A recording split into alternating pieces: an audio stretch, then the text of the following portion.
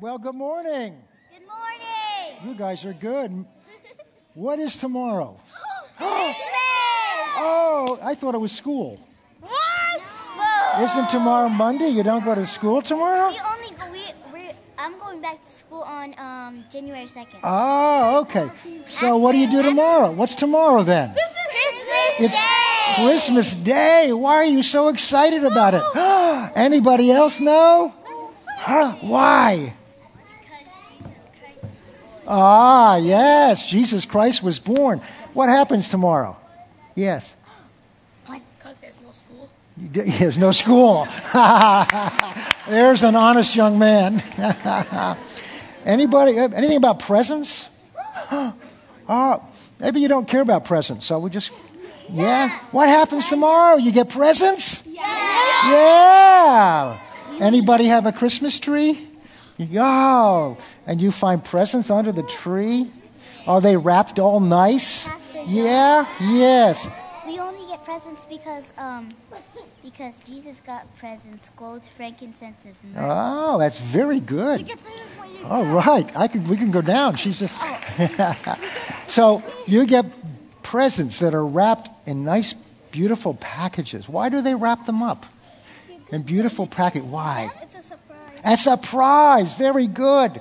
Yes. Anybody else? Just a minute. Anybody else? Yes. So you don't know if it's the one that's on your list or one that was. Ah, very sharp. You don't know what's inside, but it's wrapped up, and they wrap it up so you want to open it, don't they? Yeah. Well, we have some presents. They wrap it up so it's appealing to the eye. Yes. Well, we have some presents. So you guys stay right here. Don't go anywhere. There's 2 presents I want to show you, so stay right here. Oh, boy. Don't get too excited. I didn't have a big budget.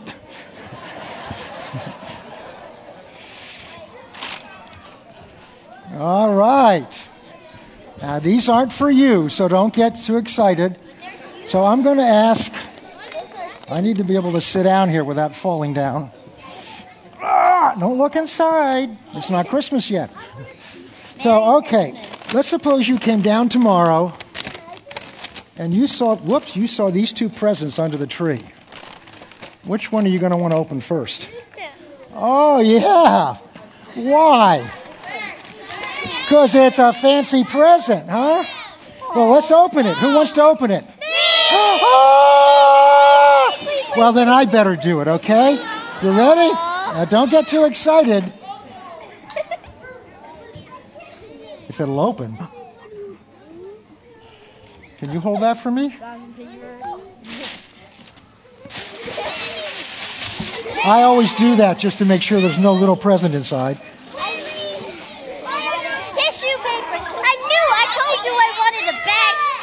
There's nothing in it. That's why we wanted the bag. Now, let me have the paper because we got to... That's why we wanted the bag. You're smart. I need the paper back. It's less appealing. Okay. Let's put this back because we got to clean up afterwards. Oh, no. That's why we want the bag because it's less appealing. This is just a brown Shaw's bag. And there's more tissue. Oh, thank you. You can have it. Baby Jesus. Baby Jesus. It's a baby. Baby Jesus. Now, why do we do this? Now, be quiet now. Because Christmas is God giving the best gift that could ever be given. He gave us His Son. And many people missed it when He came because they were expecting Him to come all fancy and glorious and looking like God's Son. But instead, He came as a little baby born in a stable, and people didn't recognize it. The manger is what He was laid in. The stable's where it was. So the Bible says God sent Him in flesh like you do and I wear. So people missed Him because they were looking for the outside package instead of looking for the real gift that's inside. It's on the inside. That's right. It's the inside that. You guys are really good today. Oh, really sharp. Yes, dear. You get presents when you're good, but if you don't get presents, you'll be bad if you don't get presents. If you're really, really bad, you get coal. Coal, you do? What are you going to get? I'll put it in the kitchen. All right. Okay. Well, thank you for all your help this morning. You can go back to your parents now. Thank you so much. You guys did a great job. There you go. Okay. Merry Christmas. I'll take my present home myself.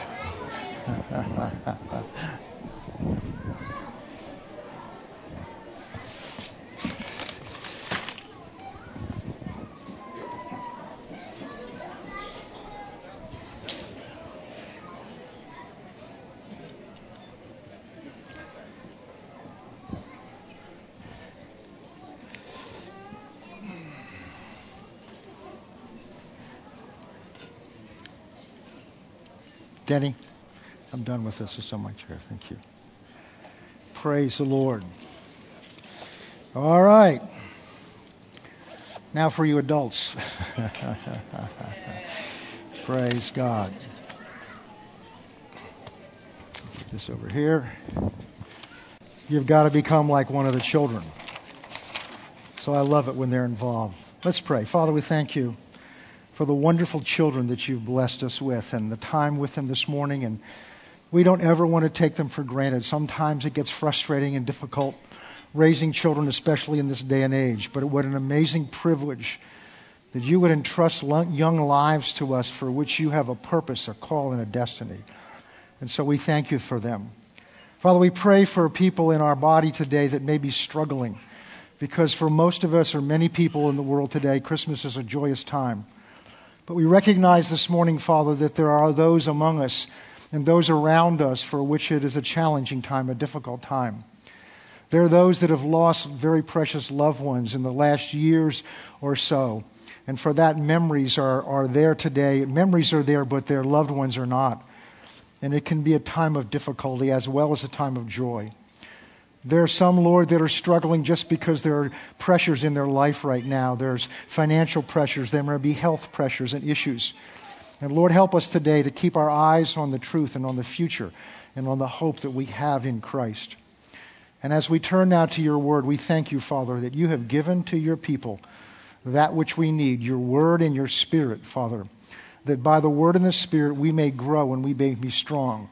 Everything we need, Father, is in this word and comes from this word.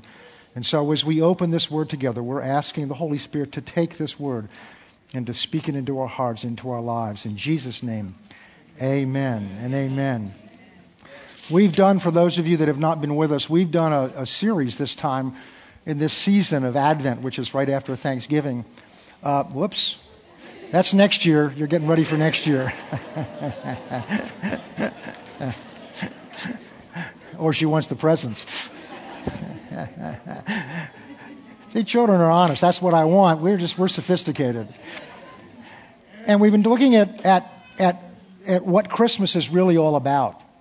And our signature scripture has been John 3:16. For God so loved the world that he gave. And that verse is the entire gospel. For God didn't just love, he so loved the world, and the measure of his love is who he gave it to, which is the world, not just the church, not just those that have been faithful.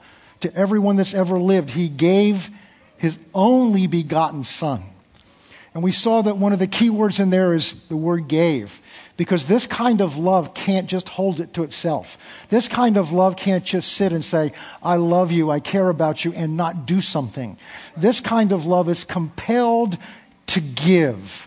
And this is what Christmas comes from, God's compelling love that compelled him to give the very best that he had for a world that not only did not deserve him, it didn't want him. And why? So that whoever would believe in him would not perish, but would have everlasting life. John chapter 1, we've been looking at that also, because this is my favorite part of the Christmas story, because this is God's perspective. We've had read today by both Everett and Gordon Udall, one of our elders. We've had read today the Christmas story out of Matthew and out of Luke. But John chapter 1 is God's side of the story, from God's side of the story. So John chapter 1 says, in the beginning was the Word, and the Word was with God, and the Word was God. So the Word is Christ, the second person of the Godhead. The Word was with God, and the Word was God. Verse 2 says, He was in the beginning with God. So we know He was a person. So let's keep going down. All things were made, this is important for what we're going to see today. All things were made through Him. This is Christ, the second person of the Godhead. And without Him, nothing was made that was made. Verse 4. In Him was life, and the life was the light of men, what makes us alive. And the light shines in the darkness, but the darkness did not comprehend it. That means the darkness did not overcome the light. Verse 6. There was a man sent from God who was John. We're going to jump down to, when I find it here, John 1. We're going to jump down to verse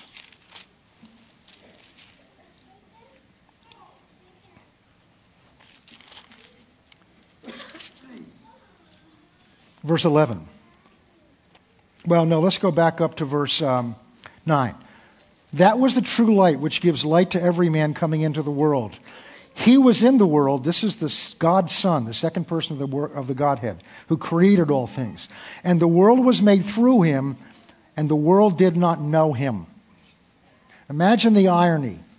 Everything that exists was made by Him and through Him, and yet the world did not know Him, which is where we are today. He was in the world. No, verse 11. He came unto His own, that's the Jews, and His own did not receive Him. So He came to the world that He created, and the world didn't recognize Him. He even came to His own, and the irony here is, as we talked very briefly with the kids, is they had prophecy and scriptures preparing them for His coming, and yet they did not receive Him. That's important. Verse 12. This is very important. But as many as did receive Him, to them He gave the right, that's the privilege, to become children of God, to those who believe in His name, who were born not of the blood, nor of the will of the flesh, nor of the will of man, but born of or out of God. So He came to His own did not receive Him, but as many as received Him, go back to verse 13. But as many as received Him, to them He gave, that's right, verse 12. To them He gave the right to become children of God. So He came to the earth that He created that didn't recognize Him with the purpose of creating other sons of God, other children of God. And to give them the right, but to those who believe in His name, verse 13, who were born not of blood, nor of the will of flesh. That's what you and I were born of. We were born out of blood. We were born of the material things. Our bodies were born out of our parents' bodies. And of the will of flesh, which was they wanted it, nor of the will of man, but born, He came to His own, that those who would be born of God, out of God, might become children of God. And how did He do that? Verse 14. This Word, the second person of the Godhead, God Himself became flesh, took on flesh, took on a brown Shaw's paper bag. We talked about that last 2 weeks ago, about the Word became flesh and how degrading that would be for God, who's not limited by time, never gets tired, can't be tempted, and now He comes and takes on flesh. The only trouble you ever have comes at you through your flesh. So now He was susceptible to being tempted. Now he was tired. Now He was limited in terms of where He could go and what He could do and how He could do it. He was limited because of this body, but He was willing to do that so that as many as believe in Him would become sons and daughters of the living God. We beheld His glory as of the only begotten of the Father, full of grace and full of truth. We're talking about how far God's love compelled Him to go. We're not going to turn there, but in Ephesians chapter 3, Paul prays for the church at Ephesus and for us, that God would strengthen them by His Spirit in the inner man, that Christ would be able to live in them by faith, and that they would come to know, together with all the saints, the amazing limitlessness of God's love. How high He's willing to go, how far wide He's willing to go, how far down deep into the dregs of society His love is willing to go. And that's what we're going to look at this morning. How far that love was willing to go. Luke chapter 2, Gordon, you had all just read it, but we're going to read just a part of it again to focus in on the very few things we're going to talk about this morning. We'll not keep you long. And it came to pass in those days, but the decree, now we know who it is that we're talking about. Came to pass in those days that the decree went out from Caesar Augustus into all the world to be registered. And the census took place first while Quirinius was governing Syria. This is this way because Luke was a physician. Luke had an analytical, scientific mind, so he's giving you the background of what the timing of the setting is. So all went to be registered, everyone to his own city, the city of his family's birth.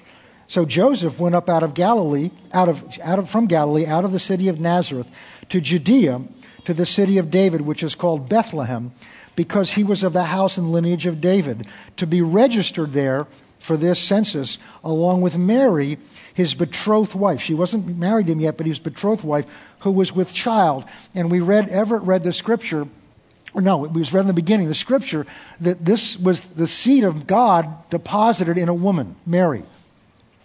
So Mary is pregnant with the Son of God.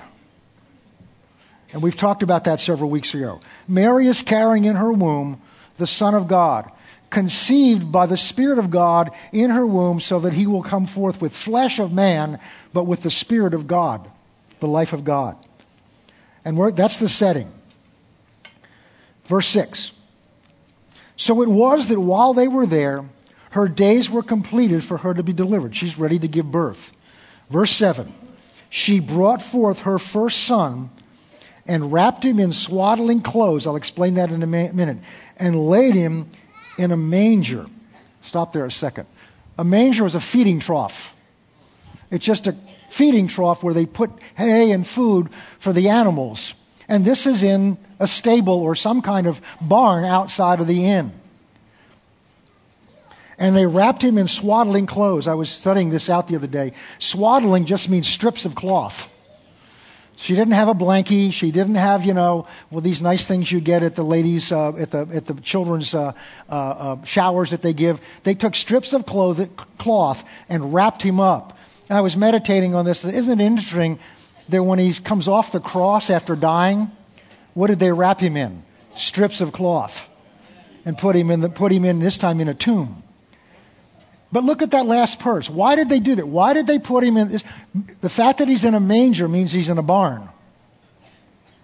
Because there was no room for them in the inn. This is an amazing, it's so easy to miss this.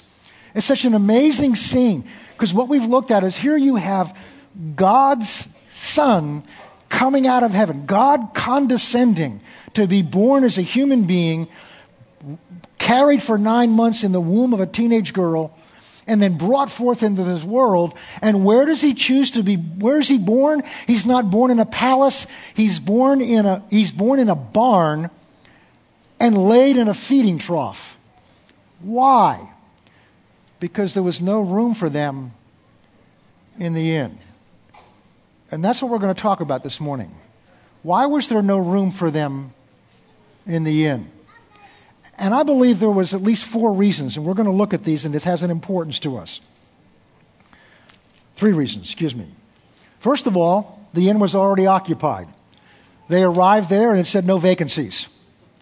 But any innkeeper has the ability to move things around. And if they realized that God had shown up,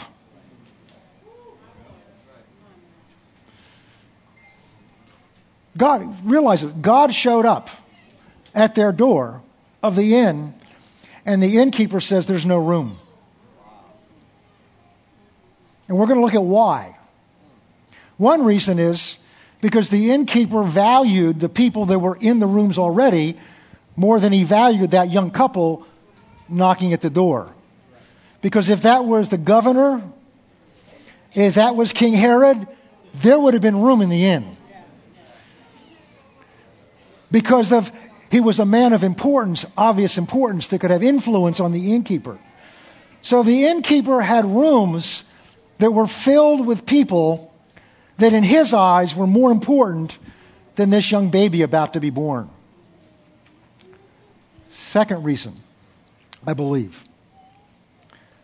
They didn't recognize who he was. Why? Because he came in a form that it was not easy to recognize. He was not obviously God knocking at the door. It was a young, very poor, not well-dressed couple, and she had a donkey she was riding on, and they had nothing to offer the innkeeper to persuade him to kick someone out of the room and put them in. And he couldn't recognize who he was, who this was God, because he did not come wearing gold robes. He did not come carrying a scepter and an orb. He did not come with all the trappings of honor and all the trappings of power. He came in the most humble form he could come in. And we talked about that several Sundays ago. He didn't just come as a man. He came as a baby, dependent on parents to feed him, change his diapers, keep him warm. God loved us so much. He was willing to come down to that level, but they couldn't receive him because they didn't recognize who he was.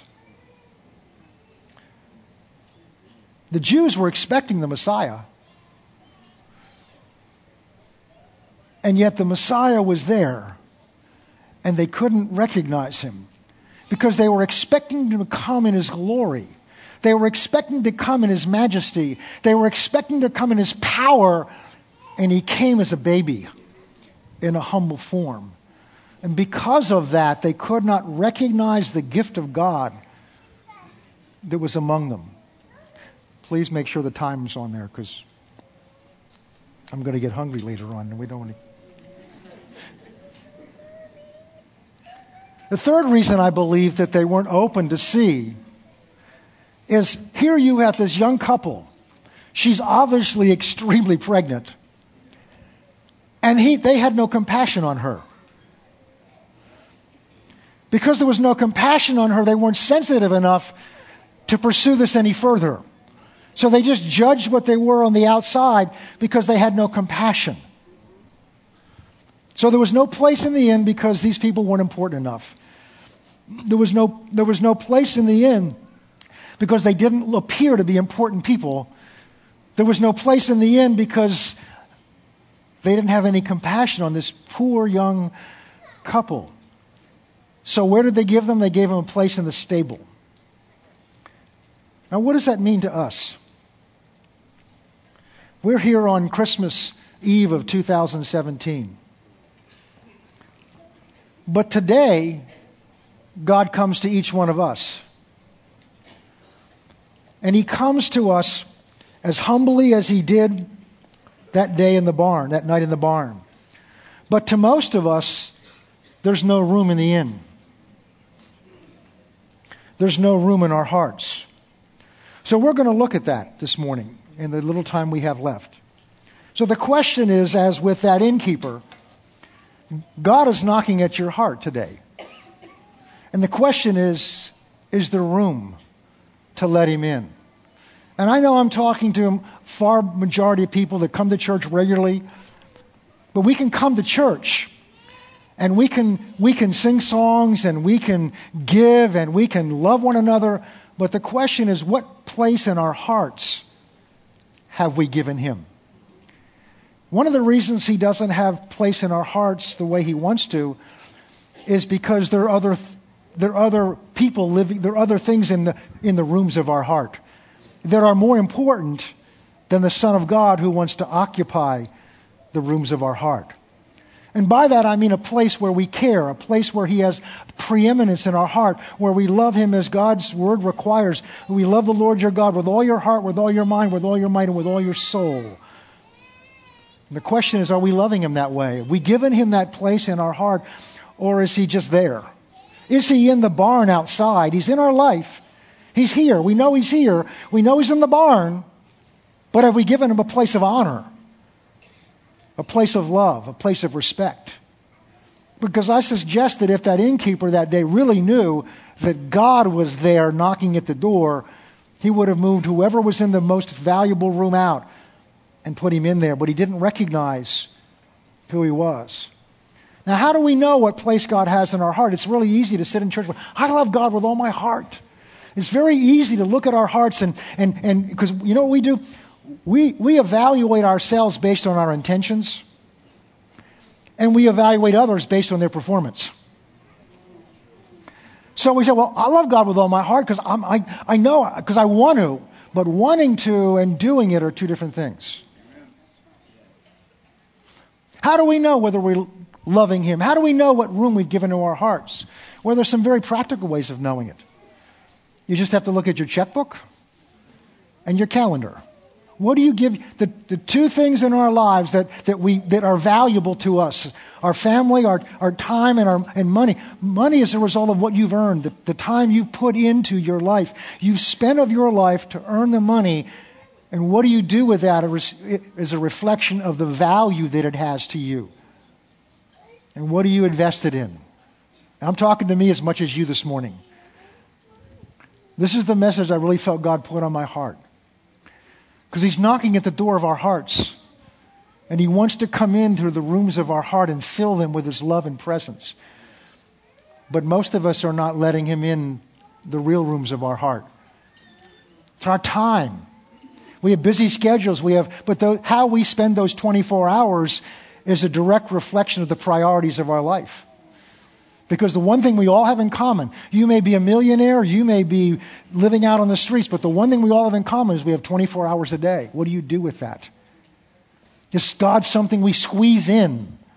And we may squeeze Him in on a Sunday a couple of times a month. What room do we give Him to occupy in our hearts? The second reason we saw is because they didn't recognize Him who He was, because He was so humble. He came in such a humble form. God's approach to us is quiet and it's humble. God doesn't pound at your door. God doesn't beat you over the head. God doesn't stand there and demand to come in. He's a very gentle, quiet approach to us. And we miss His knocking at our hearts. We miss His calling us. We miss His drawing us because it's not dramatic enough. We're too easily distracted in the life that we live today by all kinds of things around. It is a battle for me, even on a Sunday service, to worship, because my mind is on what's got to happen next. I get up in the morning to pray, and I'm very diligent to do that in the morning, but my mind's all over the place on what's got to happen, what I got to do this. Those are distractions. Those are distractions. And He doesn't come and stand there and say, demand, you're a pastor, you're my son, I demand this time. It's a subtle knocking. You get up in the morning and you don't realize how much God's been waiting for you to talk to Him.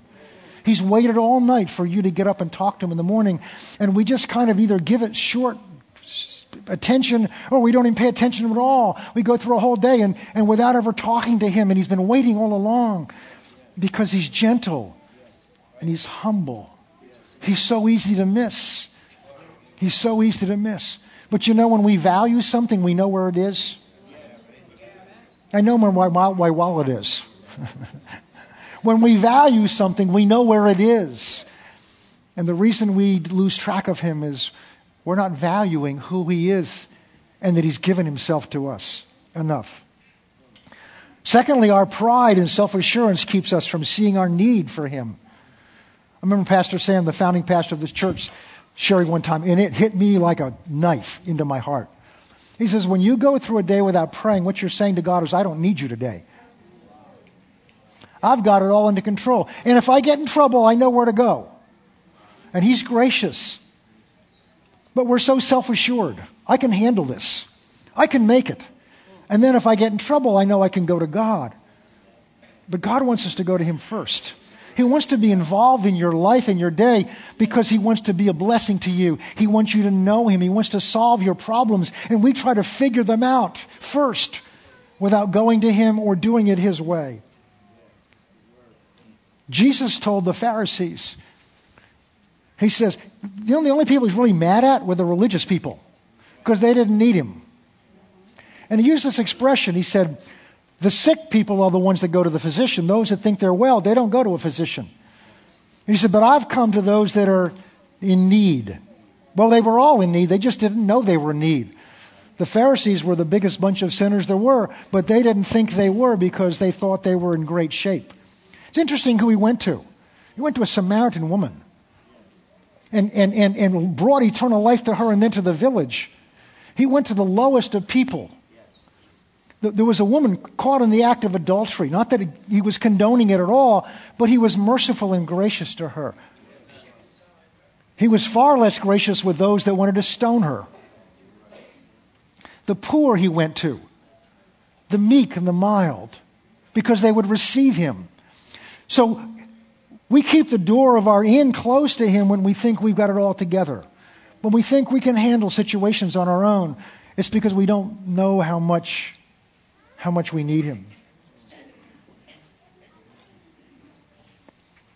And the third thing we looked at is they didn't recognize who he was because they just weren't compassionate. They had no compassion on this poor young couple and said, we got to find someplace in the inn. They had no compassion in their heart. And I think one of the things that keeps us from knowing God and really having him in our heart is that we're not compassionate enough. We're compassionate on our friends, but we're not compassionate enough on those that are in need. We talked last week about the Samaritan, and the Good Samaritan, and how he was willing to cross the street. And he didn't put limits on who his neighbor was in caring about his neighbor. And Jesus uses him as an example. And the priests and the Levites said, well, he's not my responsibility. We're living in a time when in order for Christ to become real to the world, he's got to become real to the church. And that cannot happen without us being compassionate on the needs of one another. Compassionate, caring. Jesus said some hard things. Matthew 13. We're almost done. Matthew 13, verse 14. Jesus is talking to them. He's just called them a bunch of hypocrites. He wouldn't have been a good pastor today. He says, you don't hear, you don't understand. He's talking to them in verse 13. In verse 14, he says, and to them, the prophecy of Isaiah was fulfilled, saying, hearing you hear. See, we can go to church and hear, but not hear. But hearing, you will hear, and seeing you will not understand. Hearing, you will hear and shall not understand. That's right. Slow down, John. Seeing, you will see and not perceive. So it's possible to hear words and not understand. Because they're understood with the heart, not the mind. And seeing, you will see and not perceive. Verse 15. Why? For the hearts of this people have grown dull, and their ears are hard of hearing, and their eyes they have closed, lest they should see with their eyes and hear with their ears and should understand, and their hearts should turn and I should heal them, it goes on to say. Make them whole, save them. The prophecy of Isaiah was that when the Messiah comes, they'll see him, but they won't understand who he is. When the Messiah comes, they'll hear him, but they won't hear him with their hearts. Why? Because their hearts have become dull and hard-hearted. That Jesus was only upset at the hardness of he got mad at the hardness of the heart of his own disciples, because the hardness of their heart kept them from believing. So as we prepare for Christmas Day tomorrow, and family gatherings or whatever it is you're going to do, recognize that today, the Son of God is standing at the door of your heart. And the question is there room for him? Let's close with Revelation chapter 3.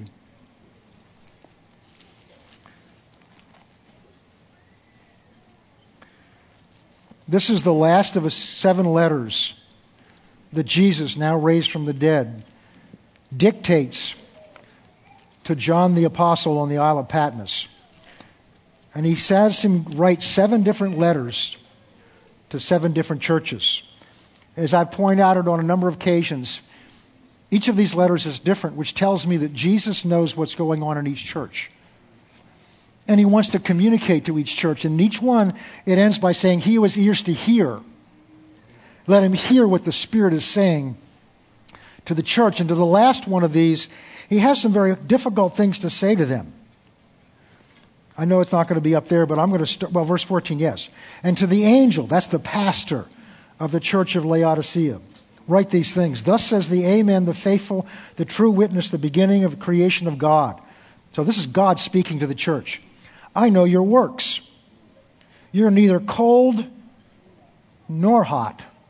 I wish you were cold or hot, because you're lukewarm and neither cold nor hot, I will spit you or vomit you out of my mouth. Because you say, I'm rich, talking about spiritually, and I become wealthy and have need of nothing, and do not know that you are wretched, miserable, poor, blind, and naked. I counsel you to buy from me gold refined in fire, that you may be rich, white garments, that you may be clothed, that your shame and nakedness may not be revealed, and anoint your eyes with eye salve, that you may see. Look at this verse. For as many as I love, I rebuke or correct. We don't get that much in church today. And chasten. Therefore be zealous and repent. And this is what I wanted to get to. Behold, I stand at the door and knock. If anyone hears my voice and opens the door, I will come into him and dine with him. That implies fellowshipping. And he with me. To he who overcomes, I will grant to sit on my throne. Behold, I stand at the door and knock. At that day, over 2,000 years ago, with this young teenage girl about to deliver, and her fiancé at the door of that inn, wanting a place to be warm, to be fed, wanting a place to bring forth into this world the Son of God, the Savior of all mankind. There was no room. There was no room in the inn. And the question today, is there room in the inn of your heart? And if there's not, are you willing to make room? This is not the Christmas message that I had planned to give. I planned to give a message of hope and of future and of expectation. But I really felt God birthed this message in me. Because the greatest hope we can have is to face the truth. The greatest hope we can have is to open the door of our heart and allow the Son of God in, to bring His love in, to bring His peace in, to bring His grace in, to bring His direction in, to bring His purpose in. Because most of us spend our whole life trying to find out and then fulfill our purposes for our life. But you were created for God's purpose. You were created, and me too, for God's pleasure. And for thy pleasure, they were created. You and I were created for God's pleasure and God's purposes. And so, behold, today the Lord stands at the door of your heart and knocks. Will you let Him in? If He's in your life, will you let Him into the rooms that you want to occupy and you're trying to keep Him out? If He's in some of the rooms in your house, will you let Him into all the rest of the rooms? Will you give your heart to Him? Because He's given His heart to you. And the only real place of peace and victory in this world is for those who have completely given their heart over to Him. When you do that, your struggles will end. It doesn't mean everything will go well, but your struggles will end because the Prince of Peace is occupying all the rooms of your heart. Let's pray. Father, we come to you today. And we acknowledge from this that as Jesus looks at this church, He knows where we really are. And it's easy for us to look at the beautiful stage we now have and the lights and the sound systems and the comfort that we have in here. It's to look at the beautiful decorations. It's easy to look at that, to look at the full house today and feel comfortable and satisfied. It's easy for many of us to look at our lives and think, you know what, we're doing okay. I've made it this far. But what do you see? What do you see when you look at this church? What do you see when you look at my life? When you look at my family? those that I have been guiding and directing. When you look at this church, when you look at our lives, what do you see? Because your word says this morning you stand at the door of our lives, of our hearts, and you knock. Holy Spirit, let us hear your knocking this morning. Let us recognize the one who wants in. Let us recognize him this morning. In Jesus' name. In a moment, we're going to close the service with a song together. And I'm going to let you go even earlier than I expected. Before we do that, I must give an opportunity for people to respond to the invitation that I feel God just gave to us. So here's what I want to do. If you're here this morning and you've never let Christ into your life, you may have been in church your whole life. I was. You may have even been in the ministry. You may be coming here for a long time. But you've never really let him in your heart. Oh, you believe in him with your mind, but the mind's not enough. It's with the heart we believe unto salvation. It's with the heart we let him in the heart. Jesus wants in your heart this morning. If that's you this morning, you never received him into your heart. To be the gift that God's given to you, the one that paid for your sins, and the one that wants to be in your life. I want to pray for you this morning. If that's you, I need you to let me know you'd like my prayers. To pray for you and pray with you, but I need you to let me know by raising your hand. I can't see very well up in the balcony. You're going to have to really wave at me. I see hands over there to my right. Thank you. Other hands. Other hands. Let me put them down now. A second invitation. Say, Pastor, I've done this before. I know I'm a Christian, but I'm not walking with him anymore. I've just been out there on my own. And this morning I sense he is knocking at my heart. He wants to come back in. He's never left you, but he's not in your heart anymore. If that's you, I want to pray for you this morning. But I need you to let me know by raising your hand.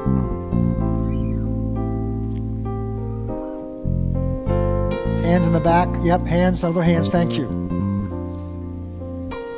All right, here's what I want to do. If you raise your hand on either one of those invitations, or maybe you didn't raise your hand and you know you should have, I'm going to ask you to do a bold thing. I want to pray for you, but I want to pray for you down here. I'm not going to embarrass you. You're not going to make a speech, but I want to come and pray with you face to face. There was some hands over here. I think there was another hand back here. Please come. Please come. If you raised your hand, please come. Please come. We're not going to embarrass you. Thank you. This is the most important thing you'll ever do. Thank you, sir. Thank you so much. Just come and stand right here and face me. Thank you so much. Thank you. Thank you. God bless you. Thank you. Just stand right here and face me. Thank you, dear. God bless you. Thank you. Just come here and just family. My goodness. Praise God. We're going to forget about them for a moment. And I want to lead you in a simple prayer. What's going to happen, God's literally going to come inside of you. You won't feel anything and take your old nature out and put a new nature in you, his nature. He's going to come and birth himself inside of you. And you'll now have his life in you. So you'll find an ability to live for him that you would not have had before. And it's a beginning. It's a journey through the rest of your life. I'm not perfect. You won't be perfect. But now God's love for people and for you will be inside of you. So I'm going to, and everything when we're done, because God's word promises that everything will be forgiven. Is there anybody in the balcony trying to come? I forget about the balcony. Okay, praise God. So I wanted you to repeat this prayer with me loud enough so you can hear it. He's going to hear it. And then I want to give you just a little bit of instruction. Say, Father, I come to you in the name of Jesus. Thank you for loving me this much. You know everything I've ever done, everything I've ever said, everything I've ever thought. For whatever did not please you, I ask you to forgive me. Wash me in the blood of Jesus. Make me clean in your sight. Jesus, I call upon you to come into my life as my Savior. And I take my life just as it is right now. And I put it into your hands to be Lord. Fill me with your Spirit that I may live strong for you for the rest of my days. Thank you for loving me this much. Amen. Now look at me a second. God's not going to